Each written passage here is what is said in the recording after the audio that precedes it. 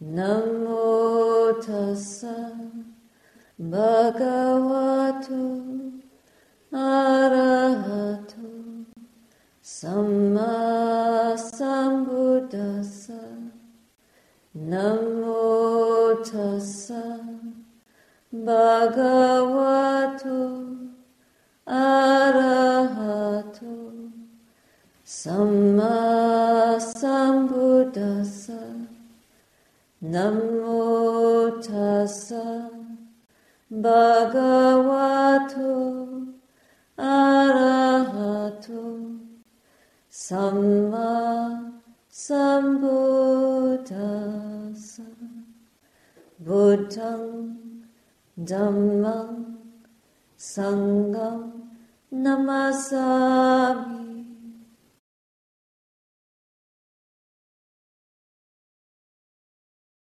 On the topic of relics, that we have these wonderful relics and the blessings of them, it's good for us to think about ourselves as relics, even if we're young, potential relics. And what kind of treasures are we developing within us? What kind of crystals are we growing? Something crystalline, something that is beautiful to know. We're not speaking about beautiful in the sense of beautiful to look at. It's not a physical beauty, obviously, but it's an inner radiance. This is a good thing for us to develop, and we're cultivating that. In the Zen tradition, there is a saying, when the mind is not troubled by unnecessary things, no season is too much. When the mind is not troubled by unnecessary things, well, what does it mean to be troubled? We can examine what is it that agitates us, what is it that takes away the feeling of beautiful, that life is beautiful, that we feel well, that we feel peaceful, that we are not troubled. What would take away that feeling? If there's anger, if any of the hindrances are present, if we're greedy for certain experiences or money or possessions, relationships, or quality of relationship, and it's not happening. If there's danger, if there's disappointment, there's so many things that come up in the mind that rob us of that feeling, all is well, all is well.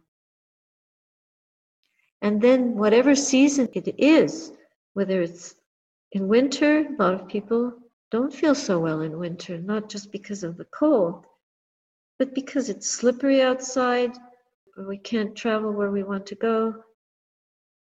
We could call COVID a long-term winter because we're stuck. We're told to be in place. Well, now we've had more movement, and the result is becoming worrisome. And these are the things that rob us of our peace. So even in the best season, perhaps maybe best is totally relative, of course. What is the best season? No season is too much when the mind is not troubled by unnecessary things. So we have to define our terms here. Unnecessary means, what do we really need to be happy? We all have different standards of what we need to be happy. For the monastic standard, we have 4 requisites, 4 material requisites. We have food, clothing, shelter, and medicine. Medicines for time of illness. And we have allowable medicines which we can have when we're hungry, when we're truly hungry, not emotionally hungry. So those are the 4 requisites. And what are the requisites for the mind? The requisites for the mind that will keep it from getting into trouble. If we think about the hindrances that prevent us from being fully present with things just exactly as they are, in the purest sense of being present, that would be a mind that is freed of greed, being far from the desire for sense pleasure. And because we have the vehicle of the body with its 5 sense doors in the mind, we're always hungering for some kind of experience beyond the normal daily living and daily survival experience. We want more than that. So not wanting, craving is really at the root, but craving manifests itself in different ways. So wanting some excitement or some new experience at the level of sense pleasure. And there are many kinds of sense pleasure. Some of them are very refined and some of them are more coarse. Then another troubling aspect of the experience the mind has is when it's agitated because of something painful, when things are unpleasant, and then ill will manifests. Sometimes even the way a person looks at us can be so upsetting. Or a text, you get a text from someone. A very close friend of the Hermitage just got a letter that somebody he had worked for was being sued, and he was going to appear in the suit as a third party. Imagine if someone were to sue you. What a horrible thing. For something you didn't do. You haven't done anything. You were building something and they fell where your work was happening. The world is like this now. This is how much the unseasoned mind, the untrained mind, can be disturbed by unwholesomeness, by ill will, to the point of lashing out and attacking other people. It's not killing, but it's so harmful. There are more subtle ways that we harm ourselves and each other, from reckless driving to abusive speech, abusive language, even young kids. I've heard young kids on the train or in the bus using horrible language. And somehow in the heart area and the solar plexus, to hear that kind of language is very grating. Just being restless is a form of ill will and a mental disturbance. We're so anxious, we just don't know how to keep our energy still. This is why meditation is so helpful. Even if we can't overcome our anger or our greed, at least we can sit with it and observe it. Even if we can't still our restlessness, at least we can be with it quietly and try to address it rather than just be driven by it. And the same is true with tiredness or dullness in the mind. Dullness can be a source of agitation for us, of energy loss. We can't bring enough motivation, enough uplift that will make us feel better and feel well. Even too tired to meditate. How many of us feel too tired to meditate? What is that tiredness really that prevents us from reaching for the very medicine which could heal us from our exhaustion? Because our exhaustion is not just a physical one, is it? It's that the mind is exhausted. And that's where we have to dig and look and examine and touch and nourish somehow. Bring some grace in there, some beauty in there, shine a light in there so that we can move away from the dark spaces. And of course, the doubt is a very big hindrance, which keeps us on the fence, unable to decide, unable to be sure, insecure, worried. It's also a kind of restlessness.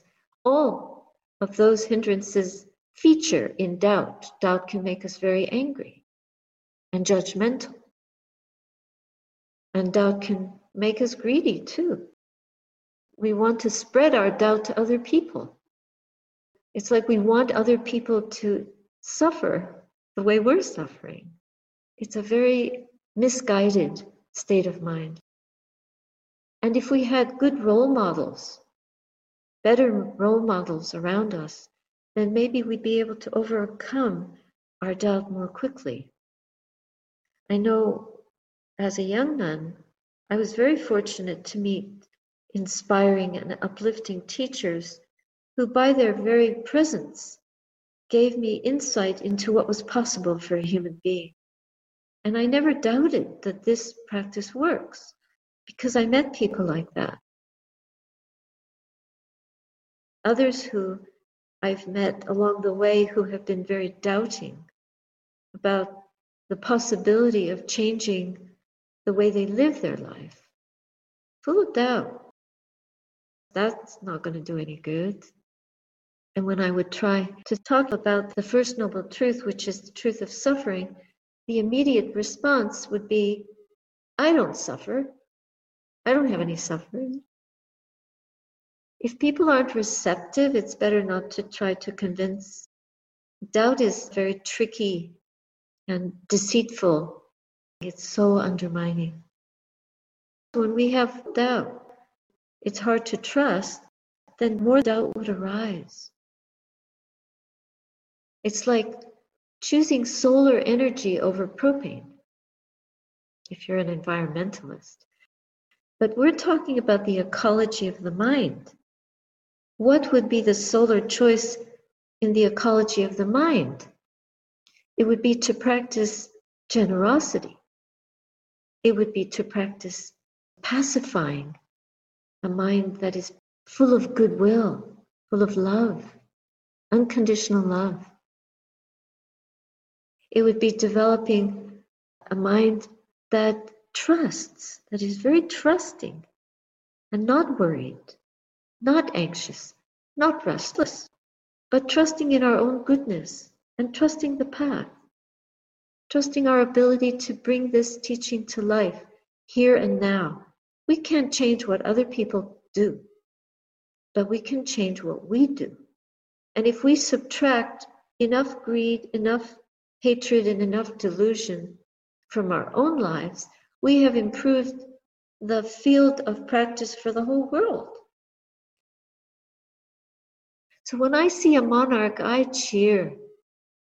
That monarch flew all the way from Mexico to Canada. How on earth? And its flight is affecting me in this garden here in autumn. We had very few this year. But I celebrate the arrival of the monarchs because they have such a magnificent teaching to offer us. That our practice of mindfulness, of generosity, of stilling and calming the chitta, the heart, of practicing goodwill instead of ill will, of practicing kindness unilaterally, even to those who are unkind to us, forgiveness, a higher generosity, samadhi, an even higher generosity, and insight, panya, the discernment of the mind, the development of wisdom. This is the greatest generosity that we can offer. Then we are beating our wings towards nibbana, towards the extinction of ignorance within us. And that will have profound effects. Look, the Buddha was able to completely liberate his heart, his mind, more than 2.5 millennia ago. And people are still able to practice that now because of his practice. His practice. He's putting one foot in front of another, and he's sitting still with all that arose in his mind, moment by moment, year after year, until he was fully enlightened, lifetime after lifetime, because it was a culmination of lifetimes. How do you add up the moral culmination of lifetimes? How do you add that up? We can't add that up in human terms. We can't add that up cognitively. We cannot add that up conceptually. Because we are spiritual beings, moral beings. And our life depends on karmic laws, which are moral laws. So the material movement of the world doesn't produce any evidence and doesn't help us with our doubt. We have to go inwardly to the galaxy within us and study there what happens invisibly, indiscernibly, in terms of the theories or the statistics that are used by rationalists to measure what works and what doesn't work. This practice does work. This practice will unhinder us and will free us so that our minds are not full of all those unnecessary things that trouble us, such as the 5 hindrances. These are everyday obstacles. They're not esoteric. And they keep the mind chained to a field of unwholesomeness rather than liberating the mind into a field of that which is pure and sustaining. Every day we can tell when we're veering off the path. We can tell every moment when we've slightly lost the plot. We can tell. It's measured in the heart. That measurement doesn't register on any kind of scale that is computer controlled. But we can compute it. We can register it in the heart. So this is what we have to register. And this is how we can develop to a state where no season is too much. And no trouble is insurmountable. Even COVID. What does COVID stand for? COVID stands for compassion. CO, we have to start with compassion. And COVID is teaching us compassion at a level we haven't had to ever use unless we were soaked in the Dhamma. We're almost being brought to our knees by this level of compassion, and it's so good. Even the earth, the elements are demanding that we get on our knees and practice this level of compassion to the earth elements and to our mind element so that together we can realize the Nibbana element. CO for compassion, V for virtue. That compassion will never fly like our little friend the monarch. It will never fly without virtue. It's an essential ingredient. It is the essential worker.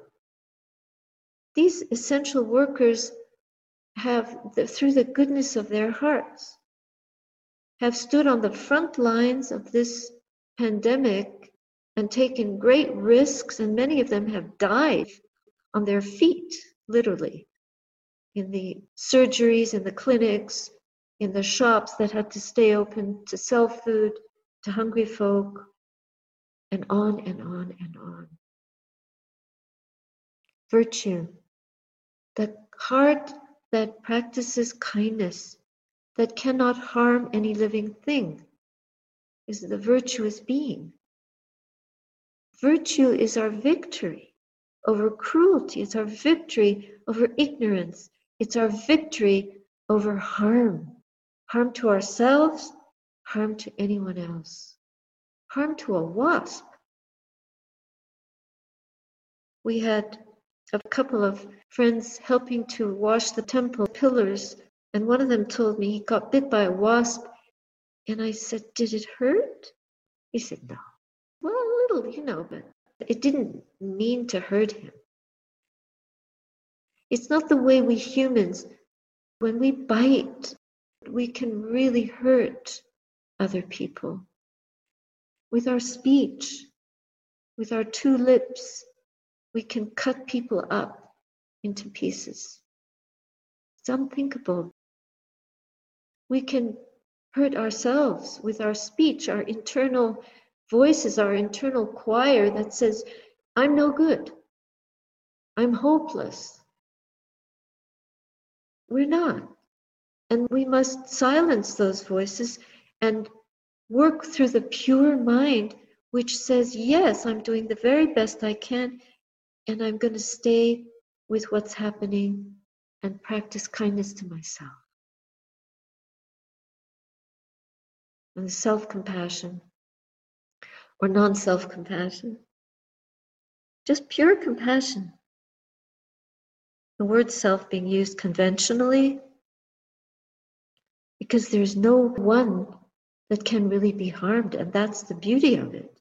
If we didn't so believe in this construct of a self, we would realize that no one can harm us.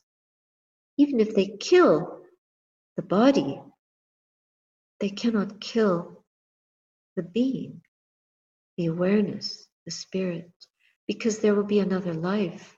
And if we harm no one, then we can realize a higher state, or a human state where we can practice more easily towards complete freedom from this whole cycle of existence, samsara, all the realms, any realm. So that's COV. And then what is the I? It stands for insight. The ability to see through things, to know things for what they really are, to see them in the light of impermanent, imperfect, and impersonal. So that's insight with 3 eyes that follow. This is a very great dimension of understanding. To be able to see everything that arises that is conditional, that would even be this temple. It's just conditional. Every tree in this forest, it's conditional. Every one of us sitting here, we are conditional. We're on our way to be relics. And if we complete the path, we might be on someone's shrine someday. Who knows? But to see things as impermanent, imperfect, if they're imperfect, of course we don't like it. Because we're so perfect. But we're not. The mind is so untrained, and the ignorance is hovering. The clouds of ignorance are everywhere. But to be able to see the imperfection of worldly things, worldly experience, and to know where perfection really lies, and then to cultivate it, develop it. And then to see the impersonality. It's impersonal. There is no one there. It's empty. Whatever we think we are, whoever we think we are, we're not seeing through to the truth of things. We are not this person that we believe in. So what are we? It's just the knowing mind, this moment by moment knowing of phenomena as they arise. And that in itself will lead us to understand the real nature of the mind. Basically, to penetrate through to the emptiness of all phenomena, everything. And then the mind, there is no mind, it's nothing solid, it's just the ability to know. It's a faculty. It's the wisdom faculty. And this is where the D comes in, COVID. Now, D stands for death. But what death are we talking about? We're talking about the death of ignorance, the death of blindness, the death of unkindness. And that kind of death is the death of fear, the death of anger, the death of greed, and the death of delusion. All of that, which leads us to the highest form of discernment. In fact, we arrive at that discernment, that knowledge, through wisdom. So it's a D for death and it's a D for discernment. This is the meaning of COVID. COVID is the great teacher. It's an instrument. It's almost a strategy of the universe to wake all of us up. Finally, wake up, mankind, humankind, wake up before the great destruction. We have a chance. And we must not let our minds be caught up with all these unnecessary troubles. Believing in the doubt, believing in our anger, believing in our disappointment, believing in our grief. We're all just here for a moment and gone. We're here for a brief sojourn on this planet. And we don't have time to waste. So D also stands for Dhamma.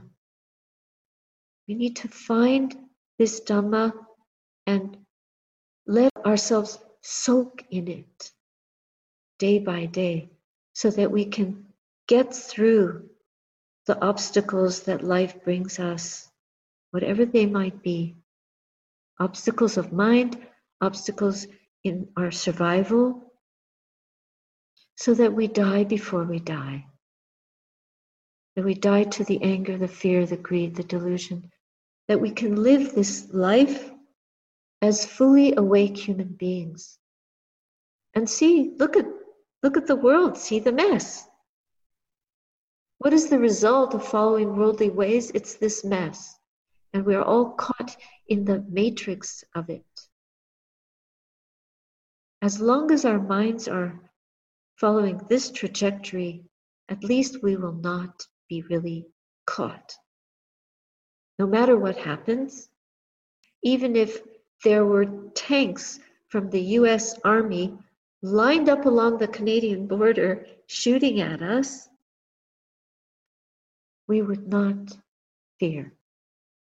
Because if we practice according to the COVID teaching, we would be fully awake and our mission on this planet would be complete.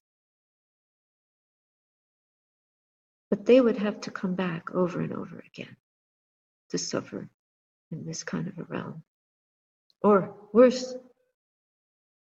But we wish that all beings wake up. We wish that there be disarmament, that the world could somehow come to peace and to generosity and to compassion and to wise leadership and on and on and on. We wish it, but we cannot change the fabric of samsara. The world of the human realm, this realm, is one of suffering and non-suffering, and we can stand on our heads and do somersaults. We will not be able to change that. But we can free our own hearts from suffering once and for all. And we can offer that as a relic, as a jewel, as a treasure for other people to perhaps see it's possible. Let's go this way.